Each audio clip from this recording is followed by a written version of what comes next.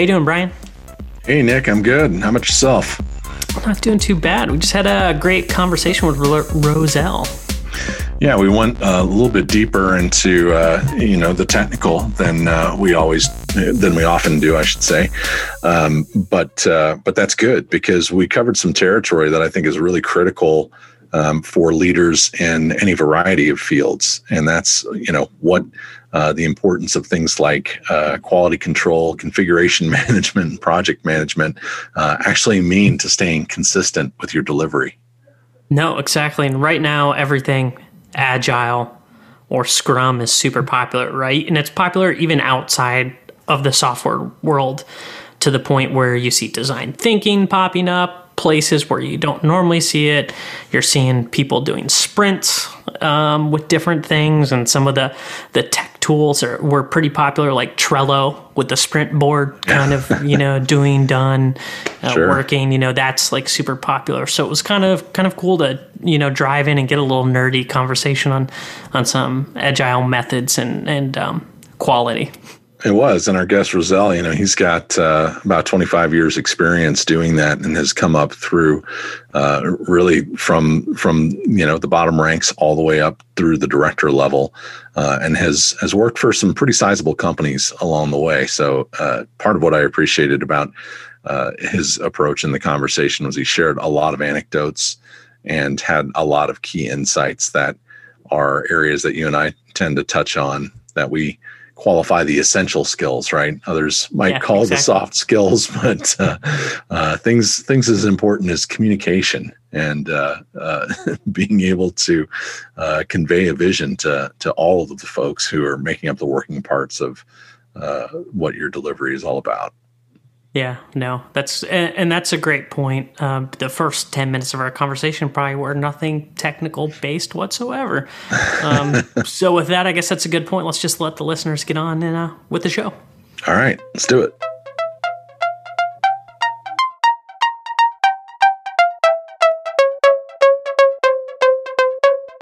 Thanks for joining us for another edition of Lead.exe. I'm Brian Comerford in Denver, Colorado.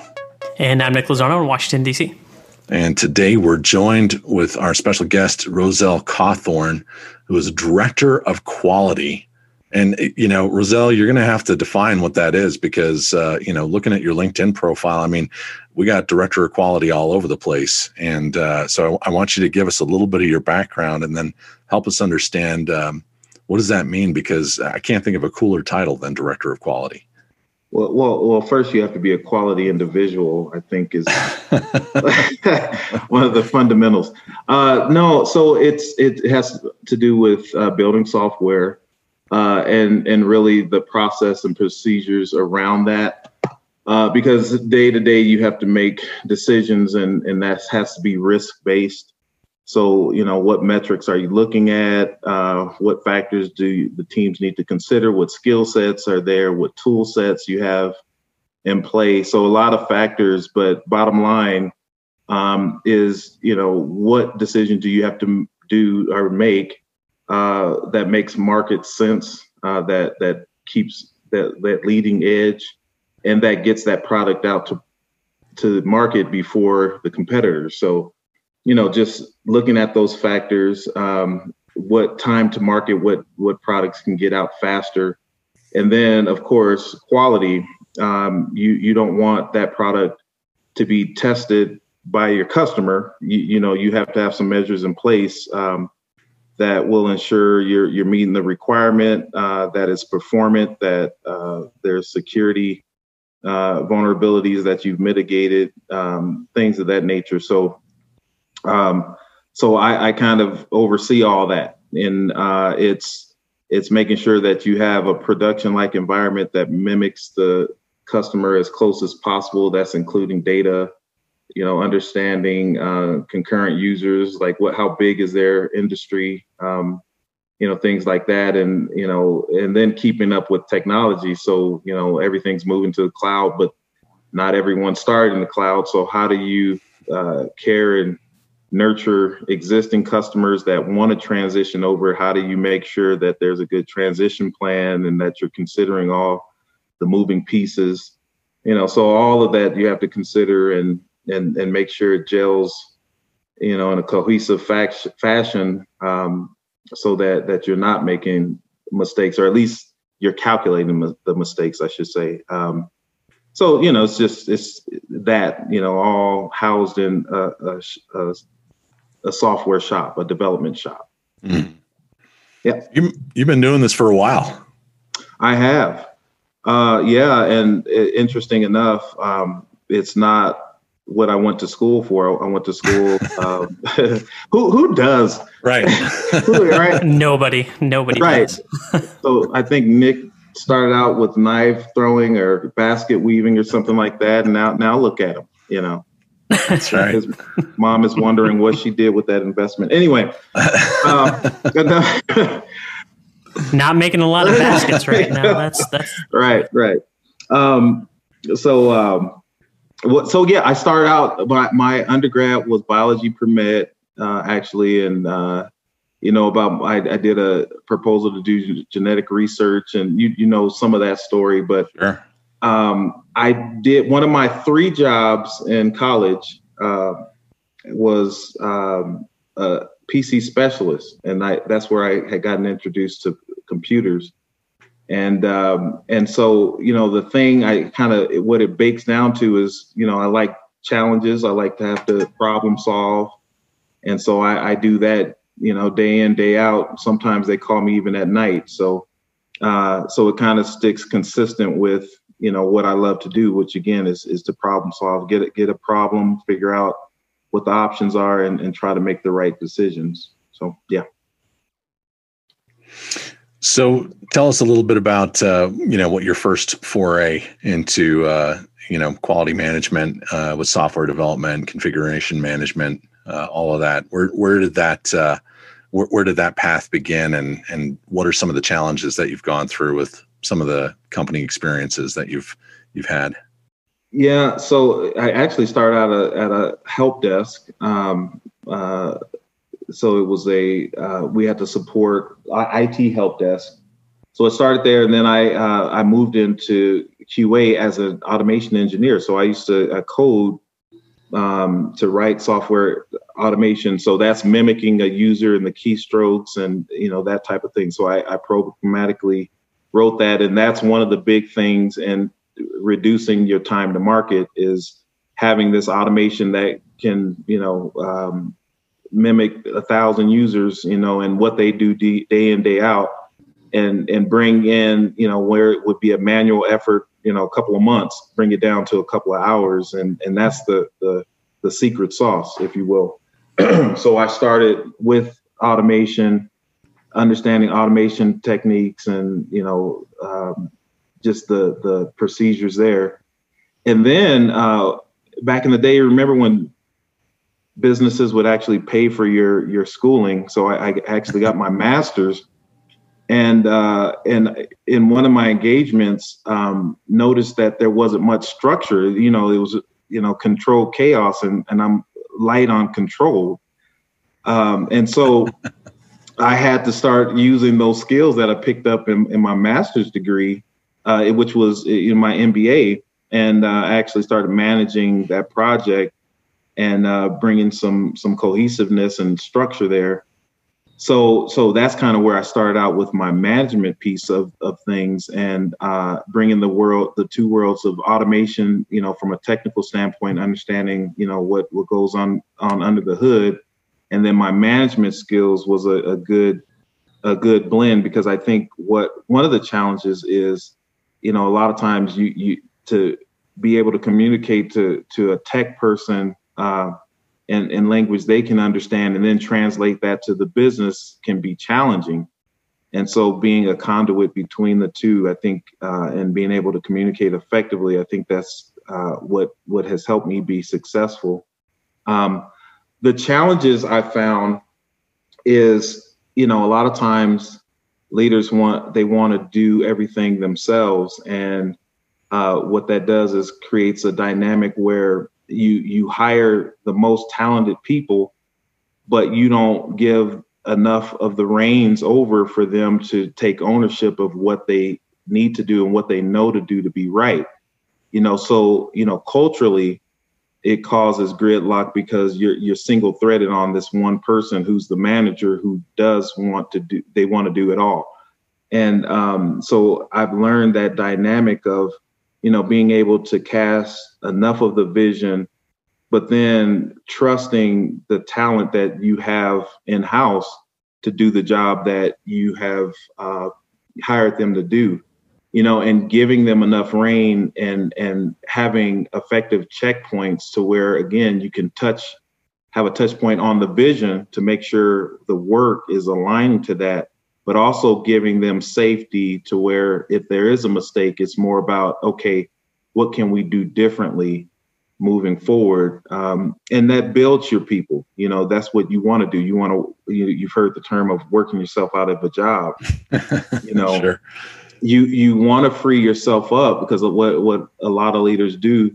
They're so far down the weeds that they're not high enough to see where you're going, and sometimes you need those cues to be able to course correct and adjust to go in the right direction. But if you're too far down, you're not looking up enough to guide the ship. And then you're not building a strong enough force to be empowered to make some decisions. And I think it's a big thing. There's a big word. I think empowerment of your people. That's key in creating that culture. You want to empower your people to know that you trust them and that you have given them enough leeway to make mistakes. There, of course, it's calculated mistakes, but how do you grow if you don't make a few mistakes to where next time that comes up, you have experience to apply that practical knowledge and make the right decision or incorporate that in the decision you're making. So, I think there's a lot of nuances in being a leader. It's not just a title, but it's understanding the dynamic of people and understanding how they work and how to motivate them in the right way. And I think in one of the books we will talk about a little later is that being a motive by being a leader to want to see your people grow. That's one of the things I think is a big push for me. If the people that work for me a year from now haven't grown and aren't empowered to where I see them making calculated decisions with confidence, then I feel me as a leader, I need to course correct. I need to do something differently. Why aren't my folks making decisions that they should be able to make? Is it because I haven't communicated the vision with a certain level of clarity? Is there not enough safety to where they feel if I take a risk by making a mistake, that the wrath of whoever would come crashing down on me? Is it something within the culture? Is it something in what I'm not communicating? So it's a good reflection on my leadership style if I'm not seeing the growth from my folks that is important for them, their career and the organization as a whole. Well, you covered a lot of territory there. And I know some of what you said is music to Nick's ears and mine, because a lot of these themes are things that we've talked about at length. Okay. Well, I'm not off in the weeds somewhere. Oh, no. No, you're not. I think we cover a lot of those things. And I think you brought up a good point there initially when you're just talking about the first step of leaders. You hire people and you need to trust them, right? You have to trust them, yeah. And we're so used to that. Some people are used to that old school mentality where it's like, I'm the boss, you need to trust me. Yeah, I don't give trust, you have to earn it. You have to earn my respect. When you hire people to do a job, right? So let them do it, right? Absolutely. Trust but verify. Trust them until they give you a reason not to trust them. And because micromanaging doesn't work on any level. It's counterproductive. Yeah. Exactly. And you saying trust was just like music to my ears, and I've said it so many times on this podcast. It's like you need to trust your people to do the job that you hired them to do, and then you don't have to row the boat or steer it. You just got to make sure it's heading the right direction. Sure. That's all. That's what a lot of leadership is. It's just relationship building, right? And trust.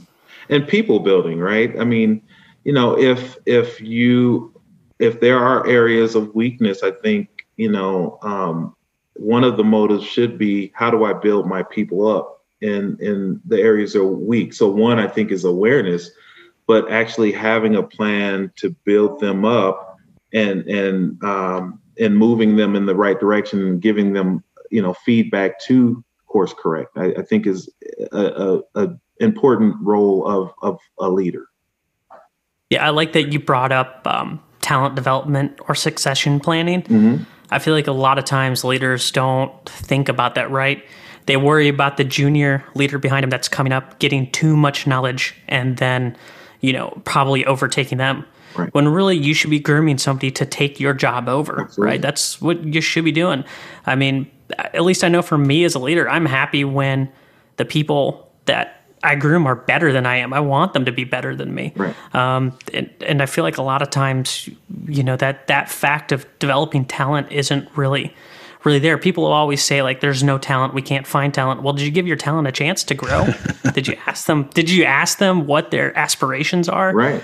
Career-wise? Did you help them become better people than they are now? Mm-hmm. It's one of those things that us as leaders, we have the responsibility to the organization, but then we also have the responsibility to the people that we're leading to help bring them up higher than where they are now. Right. Agreed. 100%. Yeah. I would add to that, part of the objection that I've heard from different folks who ascend to management roles, and again, keeping clear distinction between the idea of, managers being leaders. Certainly there are leaders who are managers, but it's not. Well, Brian, you got to be able to do both, right? You have to be able to do both, but you lead people and manage resources, right? Yes, not everyone always finds themselves in that place, despite what their title may tell others. Right. But one of those objections that I've heard pretty consistently is that when, as you say, Roselle, you work yourself out of a job, right? Mm-hmm. Because of the leadership opportunities that you're providing to those who are following you. Mm-hmm. Then, of course, there's fear that means you're no longer in a position to ascend or add value to the organization that you're in. Right. To that point, I tend to say you're probably in the wrong organization if that's actually a fear factor for you. Right. Agreed. Right. Yeah. Right. If you're surrounded by other people who are true leaders, that should be something that's recognized, is that you're helping to elevate all of those that are in your workforce. And as the saying goes, right, a rising tide lifts all boats. Right. If that's not what's happening, then you're probably in the wrong organization to begin with. You're in the wrong boat. You need to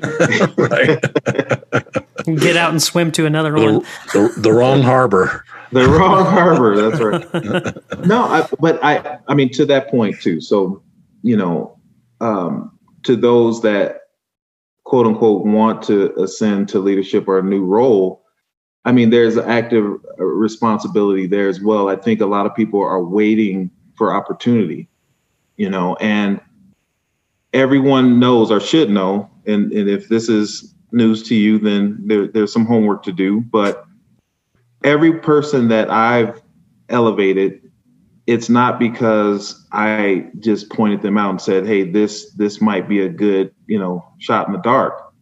It's more because they're already doing the job. I know for me, every time I was promoted, it's because I was already doing the job, and it was just the title had to catch up with work I was already doing. I think there's something about a leader recognizing that as well, and developing that innate organic ascension to some form of leadership, and developing that. Normally, the work is already being done. The brainstorming and the contribution is already being done, and then the title catches up with the person. That's right. So elevating from engineer of secret sauce to QA engineer, and right up the chain there, right? Right. Absolutely. It's finding the problem. There's also you have the people who complain a lot, but then you have those that see a problem, and that's the thing. it's about opportunity. You know, you if you see a problem, become the solution and implement that solution. And that will also open a window for you as well, for leadership or just opportunity in general. You solve the problem. Mm-hmm. And that also, you know, provides those opportunities for you. Yeah, those are sage words. I can think of some folks who could benefit from that phrase. Yeah, that's right. One thing I want to ask you about, Roselle, is, you know, I mean, I love hearing that, honestly. If you see a problem, become the solution. You know, agility is one of those terms that I notice ends up in your title and descriptions of your work pretty routinely. And it's another of those terms that, in my experience, I've found to have a bit of buzz factor to it, right? A lot of folks feel like they've got to figure out, how do we squeeze that in somewhere? And I know you and I were talking a little bit before the show about, you know, certain managers who don't really come from an agile type of background. Once they learn a little bit about it, they're like, okay, well, we're just going to appoint someone Scrum Master. There it is. Now we're agile. But there's a lot more. There's a lot more to it than that. Walk us through what that means to you from both a management and a software development perspective, if you could. Yeah. So, you know, I think, you know, big picture is being able to receive and have your pulse on market cues. You know, so trends happen. A lot of times you have a backlog that, you know, you've developed 6 months ago, you know, and I think, you know, your organization being able to respond to what the market is telling you is important. And having tools, excuse me, and levers to be able to adjust is something you want your organization to be able to do. And so, you know, building practices where you can do that. So you have your product backlog that you groomed, you know, 6 months ago. But also, you know, sprint over sprint, if I need to make a course correction, being able to pull that in and having ways to say, okay, now we have to make a decision. You know, sometimes there's trade-offs, you know, and being able to understand what those trade-offs are, pull in some of the more pertinent work from the market, you know, as far as functionality is concerned, is important to be able to do. So that's just, you know, at a base level. But the thing about it is being able as a manager to facilitate that. So I've been in situations where, you know, you have a CEO that will run down the hall, go directly to a team and say, hey, we need this thing changed. And what do you say to the CEO? All right, we'll get that tomorrow, you know, that type of thing. But having a firewall, so having a management team that will not disrupt the team and understand that if you pull work in, it needs to be at a sprint boundary, you know, to protect the team, because that often causes a lot of stress because there's a lot of work that goes into it, and to be able to need to context switch. So I'm working on widget A and you come to me in the afternoon and I have to switch context from widget A to widget B, you know, is stressful to a team. So having that firewall, that management level that one can push back and really challenge to say, you know, CEO, how important is that to get in tomorrow? You know, and how important is that widget, you know, getting into tomorrow, important in contrast to widget B that we've already planned, you know, so you have to make them do some trade-offs. So having the agility to respond to the market is one thing, but also having guardrails in place to protect the team, I think is that sweet spot that you have to have, or otherwise you burn your people out and you cause a high level of attrition. It's really difficult. Or you fail to deliver, and that's equally as harmful. Well, you're going to get that changed tomorrow, so yeah, you fail to deliver, or you deliver with poor quality is the reality of making a decision like that. Yeah. Yeah. Sorry, go ahead, Nick. No. No, I like that you pointed out that agile thing, Brian, and about, we just get a Scrum Master agile, right? And then there's downfalls with that. Like there's a whole process and system and everything that goes with it. That's all I was going to say. I mean, I've seen it enough times that where people just say, "Well, we're just going to do sprints and now we're agile." Well, it's controlled waterfall. A lot of times is what happens. Yeah. Yeah. Yeah, no, that's a great point. From making that distinction, because I think there are so many. If you don't come from some kind of development work that is iterative in nature, then it can be harder to understand how these projects need to be broken down in a way that's modular to manage them effectively, right? Mm-hmm. Exactly. And it's a buzzword right now too, right? Like software development and that, iteration design thinking, all that stuff's super popular right now. So people just think if they do a sprint, right, they're doing agile, right? There are definitely nuances that need to be taken into consideration. Absolutely. Yeah. So one of those nuances that I think about, is sizing. I don't know how much that's factored into some of the work that you do, but in my background in agile software development, that's one that has always been important to me. And in fact, I still have a Scrum sizing deck of cards, right? The card deck, yeah. You can pass out to your team, and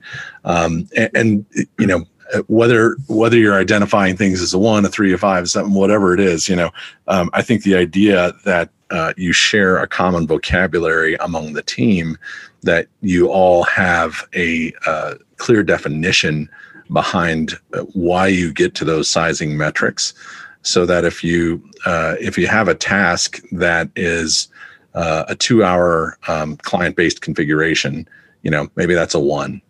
Right. But depending on what type of project you're working on or how slim your staff is, maybe that would be a 5. Right. So making sure that everyone's on the same page in terms of how they're sizing the work so that you can determine what's going into a sprint at any given time. In my own experience, that's been one of those critical factors. And I'm kind of curious, do you have a similar approach to how you've worked with scoping work and level of effort with your teams as you're developing what a sprint looks like? Yeah, absolutely. And I think, one of the big things is, making sure everyone's at the table. So a lot of times, you'll look at the development effort, but then you don't consider the QA work, as a task.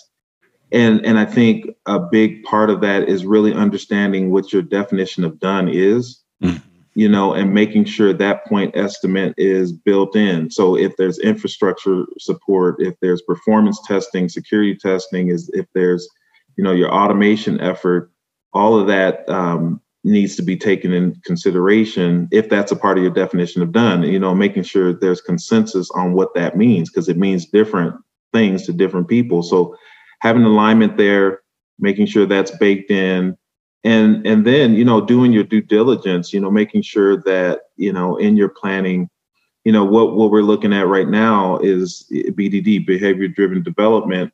And a lot of that is, before I design even, one line of code, I have taken the due diligence to bake out my acceptance criteria. So if I have a more solid blueprint, then the building is less likely to lean, and it's making sure you take time to do that, and you have the right specs and you had the right conversations, because it's a lot less expensive to have a conversation as opposed to designing a thing, testing a thing, and finding out it's wrong, and then going back and developing it again. If we can have effective conversation, drive out all the derivatives of a use case from a customer standpoint, get that into acceptance criteria, and then develop it, then we've increased our ability to be effective. Yeah, that's great, because I think a lot of organizations come from an environment of BBDD. BBDD. Yeah, bad behavior driven development. I kind of figured the first part was bad behavior, and I was like, I don't know what the rest is, but I'm just gonna nod my head like I know what we're talking about. Can we just give a disclaimer, not for no one to look that up on Google? Right. That's right. Yeah. Disclaimer.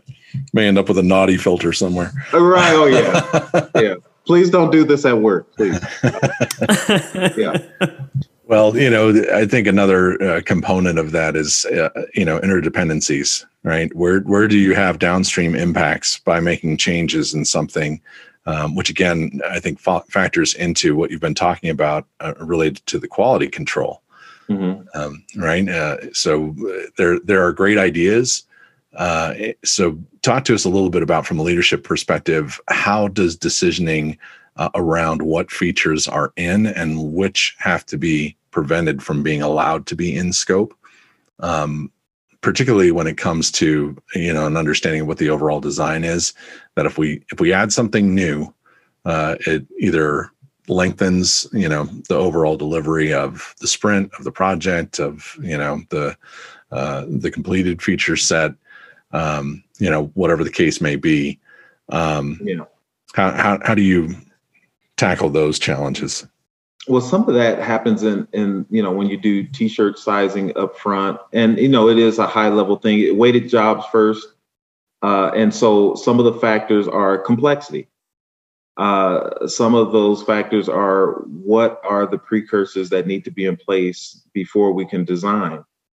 Some of it is ROI. So we put this out. What's going to net us the biggest bang for our buck? How many customers can actually benefit from whatever it is widget A we're going to put into production. So, all of these have a number. That's why it's called weighted. So these numbers come up and they're, independent of each other. But at the end of the exercise, you add all the numbers up and then you go to the next, proposed item. You do the same thing. And, at the end of 20 items, the numbers that, kind of gravitate to the top are the things that add the most value, has the lowest complexity, can get to the market faster, those types of things. And then, so it's not emotional at that point. You know how that goes. This is my favorite project. I came up with it. It's my baby, but if your baby is a 2, and we're going from, the highest value wins, and then there's other things that are 20, then, it's no longer about, you defending your fiefdom. It's more about what adds the most value to the business. And you go from that. So it takes the emotion out. And now we're dealing with facts and numbers. So, yeah,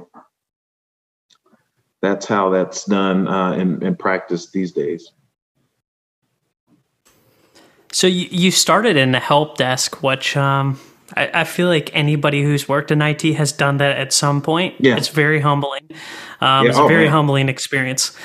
You'll deal with end users who, can't get their computer on because they haven't plugged it in. I mean, we've seen it all. We've all had that end user, right? Yeah.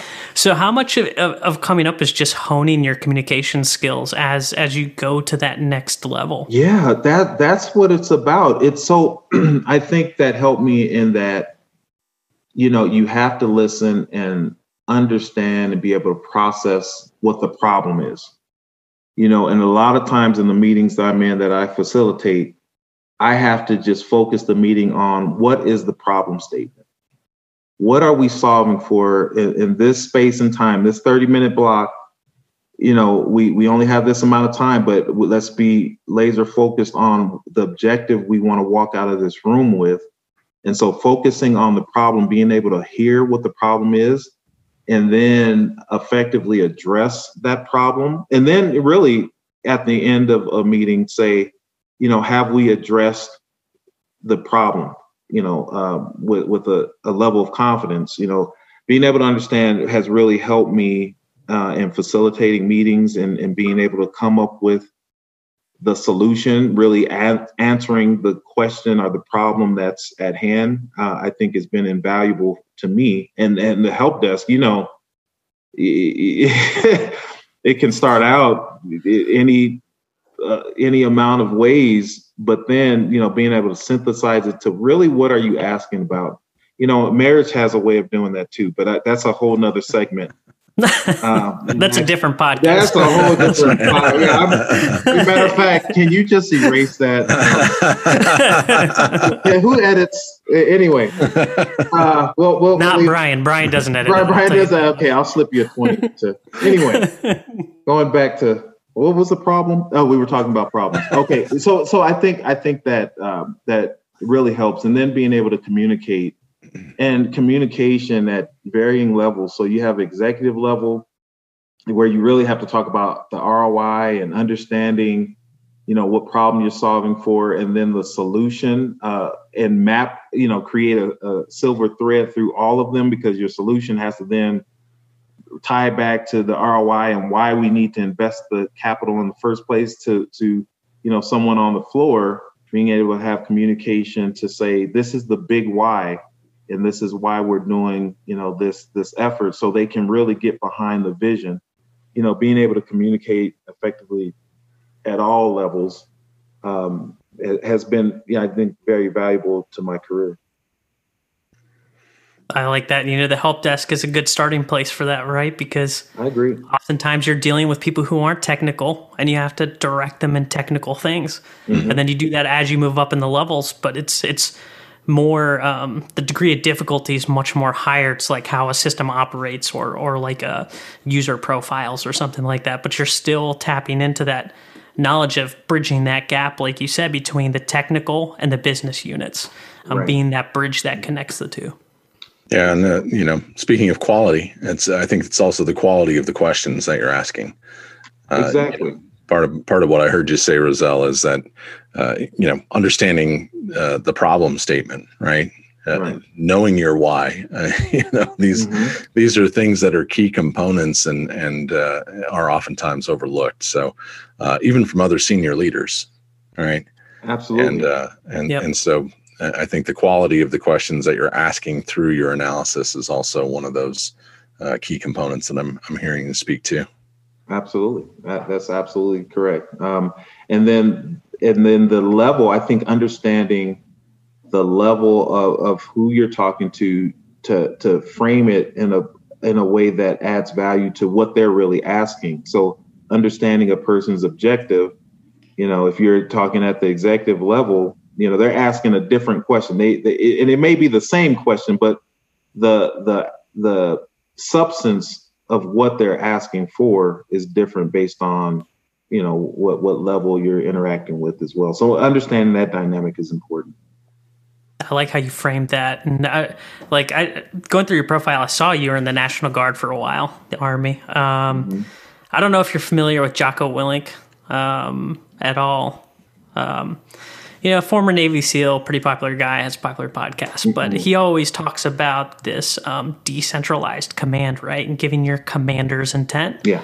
And he's like, everyone from the top up all the way down needs to know what the overall mission is and how they contribute to the success of that mission.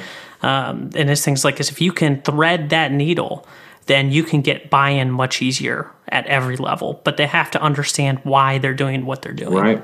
Well, and that's why I said, toward the opening, if you're down in the weeds too deep, you're not able to see where the boat is going. So, being able to cast that vision and make sure that it makes sense where people can get behind it is invaluable to the success and the culture, I think, of your team. And for there being energy in the team, if I'm just coming to work and I don't understand the goal, I'm going to get a check, but I can't really get behind the vision because I don't understand what I'm doing. I don't understand how my day-to-day work is making a difference in the world or even this company.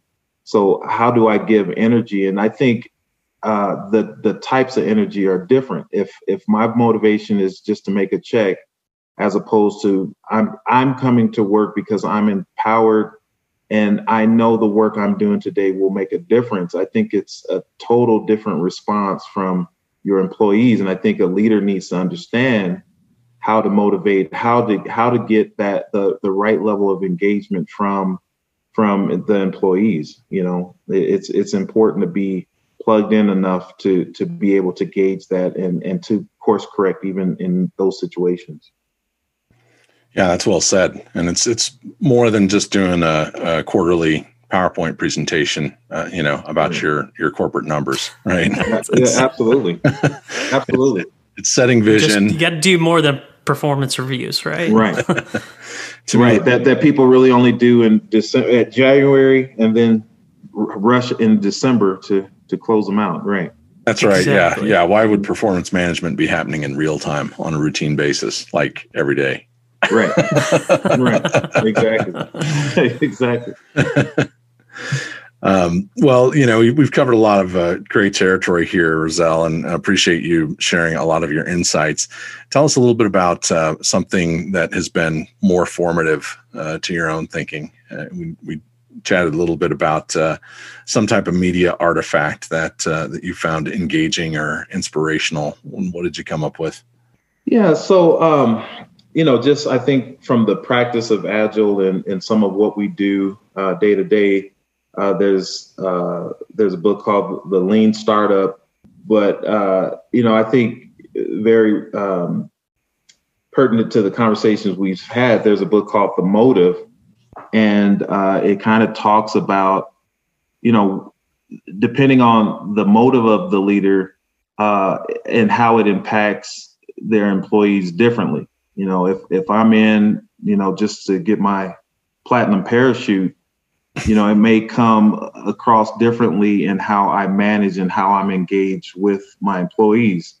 If I understand the impact a leader has on an employee, and I know that, one, I can affect their work, but, I can also affect their lives, I'm going to respond and be engaged in a different way.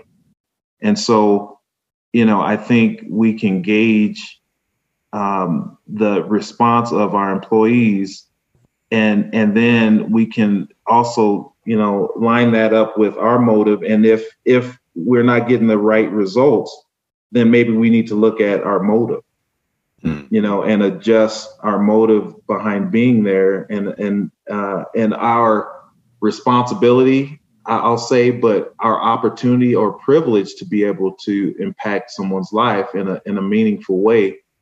I think if we look at that, engage that based on how our employees are responding, are engaging with us, then that's information where we can adjust accordingly.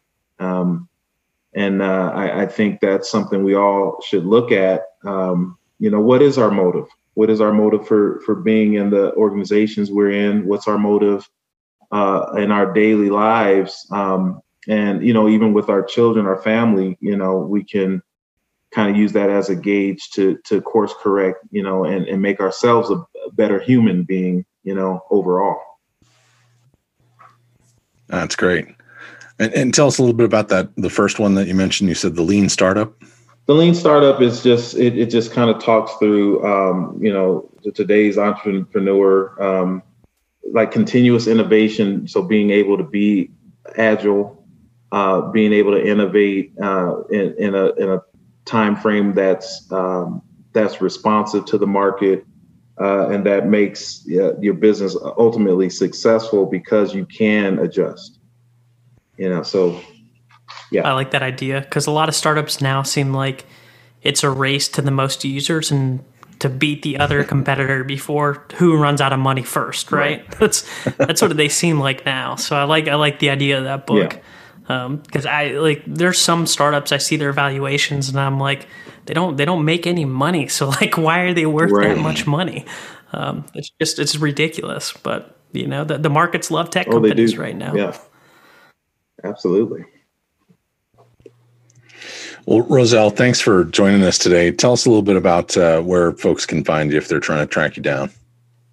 I'm on LinkedIn. I check that pretty regularly. So that's one way to reach out to me. I think that's probably the best way, or email, but I would try LinkedIn first. So Roselle Cawthorn. I'm the only Roselle, this side of the Mississippi. So.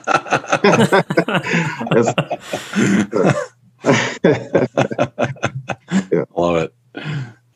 All right. Well, thanks for joining us. We'll be sure to put that all in the show notes too. Okay, perfect. So if anyone's listening wants to grab it, it'll be right there for them. That's right. Right. No, yeah, absolutely. And if there are any questions, I'm more than happy to field or talks like this. I'm open to continuing the conversation. So yeah, just reach out. Awesome. Thanks for taking the time and joining us today. Thank you. Absolutely.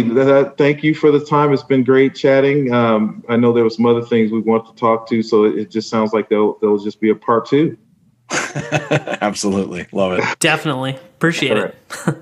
Absolutely. Well, thank you for your time. Have a great weekend. It's Thanksgiving is close, so you probably have to hunt your turkey, Brian. I'm sure I saw your musket in the background. That's right. Yeah. So good luck with that. Thank you. All right. Take care. All right. Thanks. No problem. Bye-bye.